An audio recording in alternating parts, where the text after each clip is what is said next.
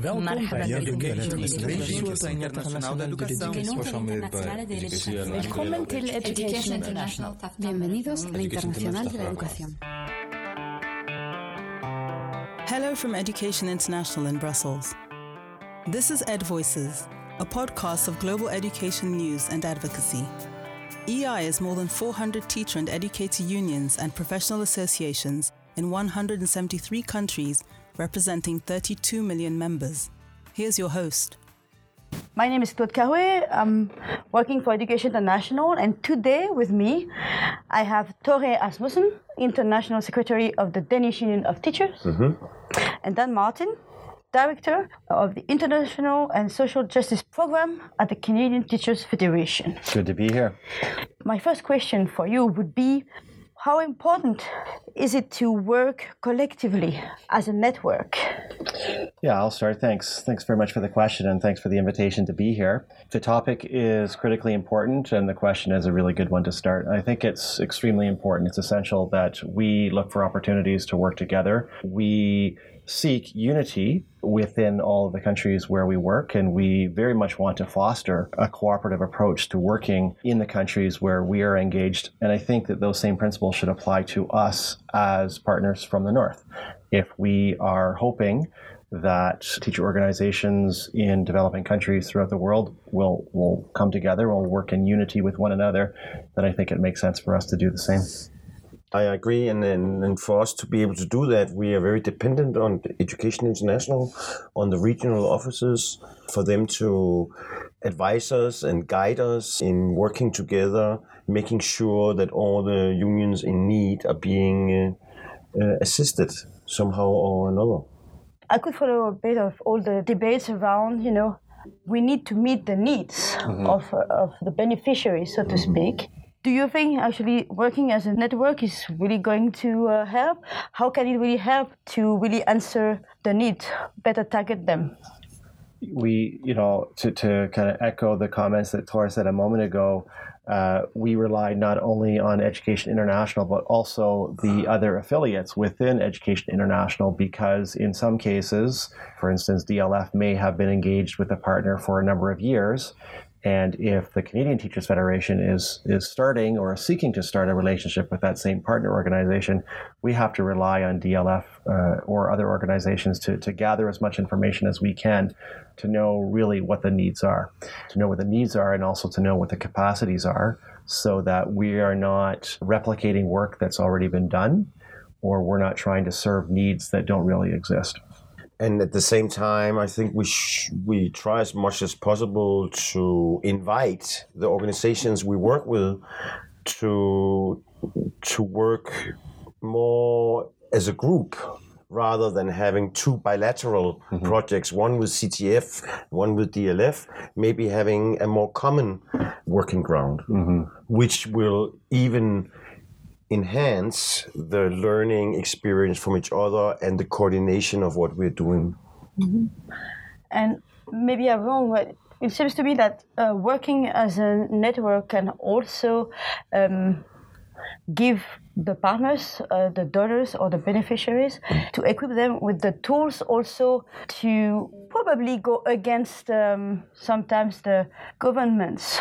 A donor union has its own goal, engaging in a project at international level. The beneficiary also has its own goal. But sometimes you have another donor working with the union donor, which has also its own goal. So it's not so easy to really make everybody happy. So how do you see this? How can you make everybody happy at the end? But you see, the Danish government supports the Danish Union of Teachers' support to other teacher unions. And they do that because they believe that a strong civil society is important in any democracy. Without having strong actors in the civil society, the government is not being kept, what can you call it, alert or kept at its toes, and make sure that corruption and responsible to the people of the country. So in that sense, I don't see it I don't see the interest of the back donor, the Danish government, and what the organization out there wants. I don't see that as a conflict. But there might be a conflict in how to report things, in what to prove, to be able to get money, and so on and so forth. And that's where I believe we, the Danish Union of Teachers, play an important role to ease some of these demands so that they don't get out there to a small, maybe weak organization.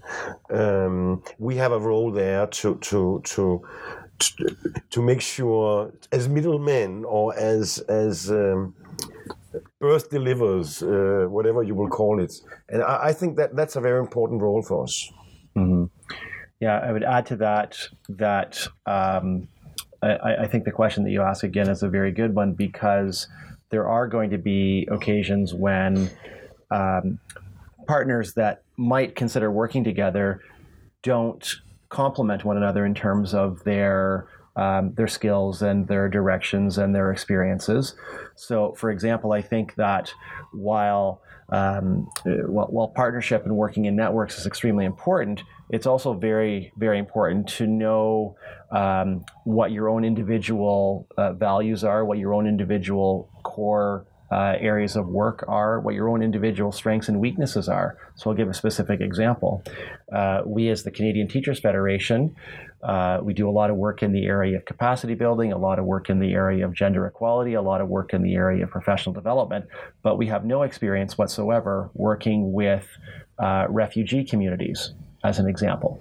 So if there were a project that was launched, organizations were looking for partnership, we as CTF would probably back away from it, simply because we wouldn't have as much to offer as other organizations would.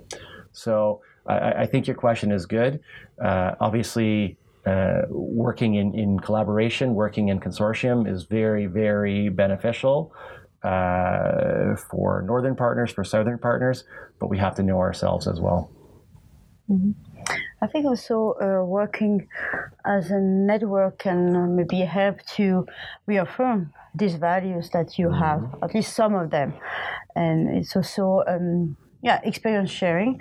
It was very enlightening to see that solidarity, development cooperation is not only about financing, money, but it's also what you can bring. Any union can bring experience to any other union. A Southern union in that way can help another Southern union or even a Northern union to give it food for thought.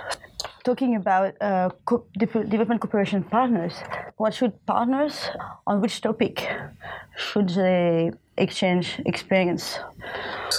One of the many values of these meetings that we've attended the last couple of days has been the opportunity to meet face-to-face with people in a more informal setting. Mm-hmm. So whether we are in the lunch line picking up a sandwich or going out for a meal in the evening, it gives us the opportunity to exchange in ways that we could do by Skype or by phone or by email, but it's just a lot easier, it's a lot richer when we're in the same room and we're having that chance to discuss and debate face to face.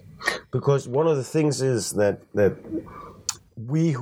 us who work with development cooperation, we are a very small part of our own organization. And our own organization is very focused on national issues.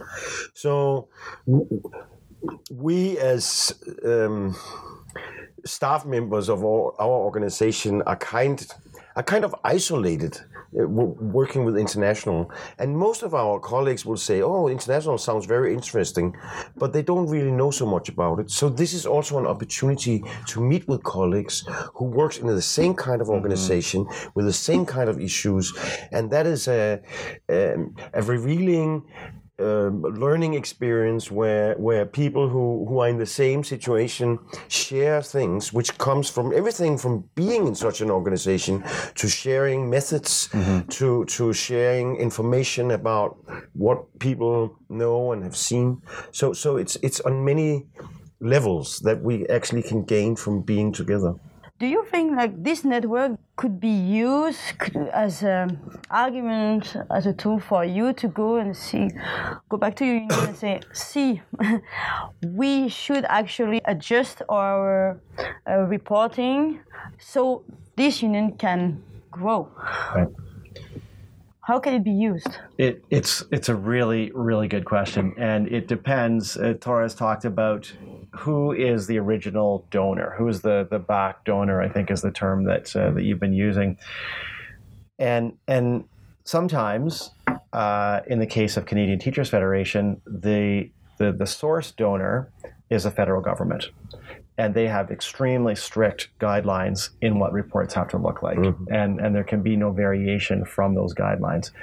In other cases, however, many of our projects are funded through contributions that our member organizations make to the CTF.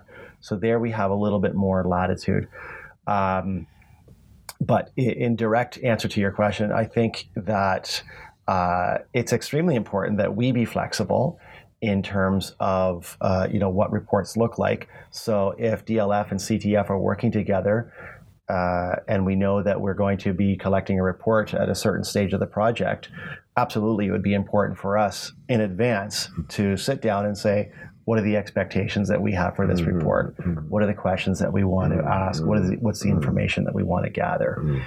I'll just tell you a very quick anecdote. About a year ago, I was doing some planning with partners in a country in West Africa, and it became clear to me that this organization had many, many, many international partners, and they were seeking funding, understandably, from as many different sources as they could.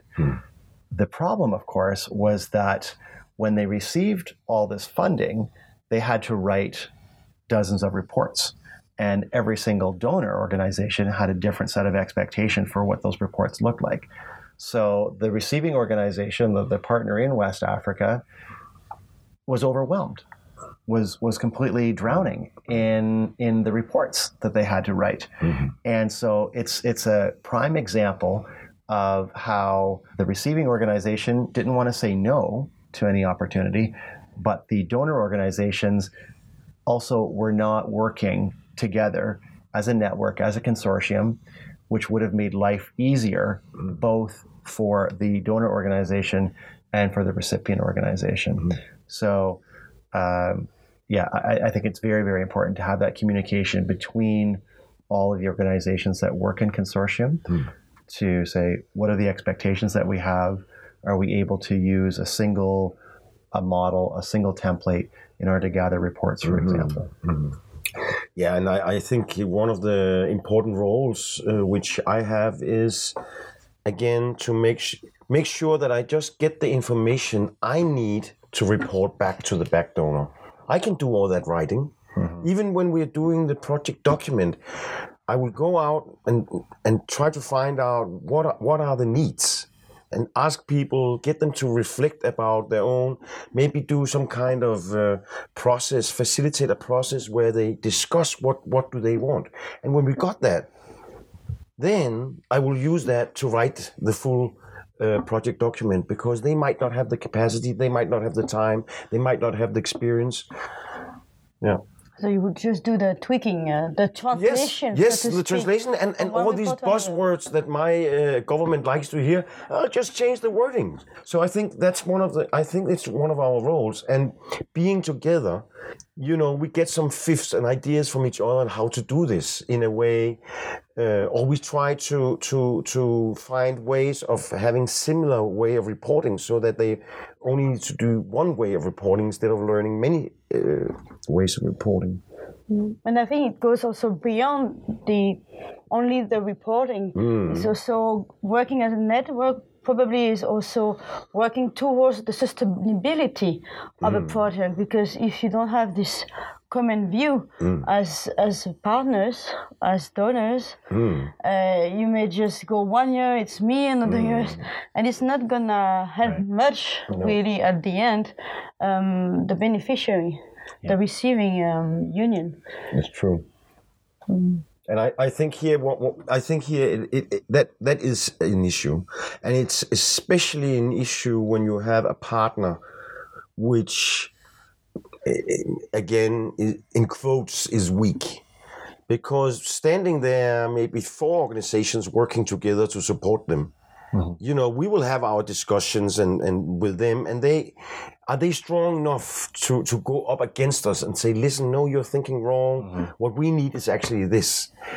And that's an area where Education International is extremely important in making sure that the recipient organization, the partner organization out there is being heard, and their interest is being